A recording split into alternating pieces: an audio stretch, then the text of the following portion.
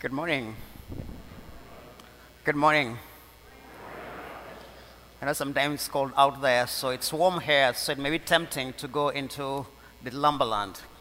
So today, as we come to begin this second Sunday in ordinary time, the readings are inviting us to focus on one thing: God's calling to each one of us, as a person, but also as a community. There is a single calling for a person, individual callings, and also the corporate calling as a church. Very many times when I'm traveling, I always, when you're traveling, sometimes you want to get on the plane. Okay, everything has been busy. You want to get on the plane, then relax, enjoy the ride, the flight, and then maybe try to think normal. But very many times when I go and sit on the plane, people ask you, so hey, introduce themselves. How are you? I'm so-and-so. And they ask you, what do you do for a living? So I always answer that question depends on how I feel. If I feel like talking, I give them the right answer. If I feel like not talking, I would tell them, yeah, I'm a janitor. When I'm a janitor, it kills the conversation. Oh, okay, then keep quiet. If I tell them that, yeah, I'm a priest, then the talking begins to come in. So what do people really do? So, and of course, sometimes I tell them, well, I answer people's deepest questions. I always look at you and say, like what? And I ask them, and what is your deepest question? And always the answer comes back to really, what is the meaning of life? What is all this all about? We struggle, we go through this, we die. What is all the purpose of life? And to answer that question is always to go back to the foundation of who we are as a person, who you are as an individual. The first thing to know is that we have been created by God for a purpose. And only God has designed that purpose. It's until we embrace that calling and that purpose, we can find the meaning of life. The first reading today, we see Samuel being called by God. But what led to the call of Samuel? Because God had called Eli and his children as priests to minister to his people. But what happened was that they failed him. They disappointed God. They lost control because Eli was a very good priest, but he had advanced in age. But he had done one problem as many parents do. He did not train his sons to be good priests. At the end of the day, the priests, Eli's sons, were abusing the children of Israel. They're abusing God's covenant. And God got fed up with them, and so he called Samuel. So today we hear the call of Samuel. Samuel is still, probably by this, was around 12 years old. He was still a young boy.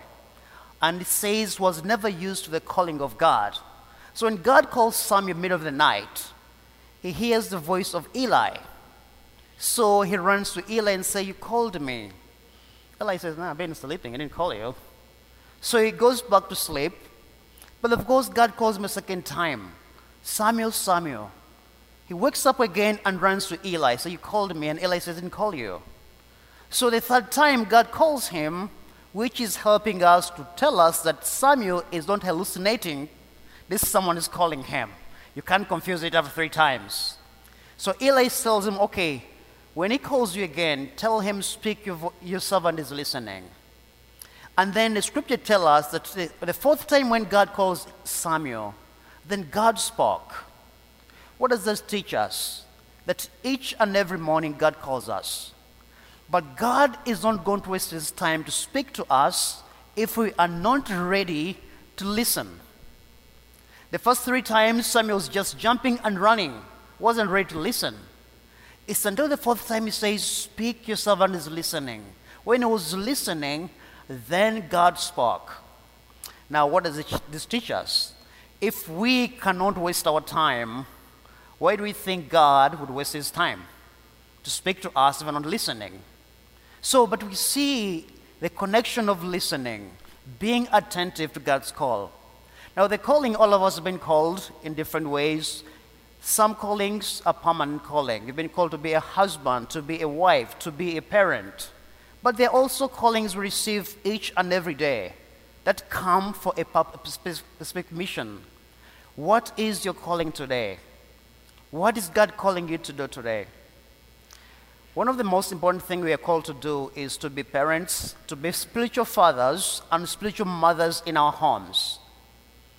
We are called to train our children in the ways of God. One of the things that came out during the pandemic, which felt me so bad, is that when they locked down everything, people were crying, asking the government, open us up, open us up. I said, why? The strongest church is a church in a home. You learn to pray in a home. You build a relationship with one another in a home. You make God the center of your life. If the church in home is strong, the church everywhere is made strong. But if you cannot stay in your home and pray to your God and get to love God in your home, you're wasting your time just going to the church. The strongest church is always in a home. So today we are being called and reminded of our own calling. What is God calling you to? And again, to you, what is the deepest question in your life? What are you looking for? What are you seeking in life? You have to ask yourself that question honestly. Say, what am I seeking for in life? What am I looking for? Because when disciples come to ask Jesus, where do you stay? He asked him, what are you looking for? Say, where do you stay? He says, come and see. And means come and spend time with me. Come and be with me, and then find out your deepest questions, your deepest answers to your deepest questions. So today, let us be honest, we all have our deepest questions in our lives. Sometimes they keep us up at night because we're trying to figure it out. Sometimes we have no idea what we're doing. But in all these, God is reminding us that it's only when we come together with God and hear His voice and stay with Him can we find the true meaning and purpose of our life. It's the only way we can do the will of God, the only way we can answer God's call to find purpose in our life. Let us begin our day today. Whenever you go back home, whatever you're doing, get some quiet time and ask yourself, what is my deepest question? What's my deepest answer? What am I seeking for in life? And once you come to terms with that, then you sit with it in prayer with God. The Lord be with you.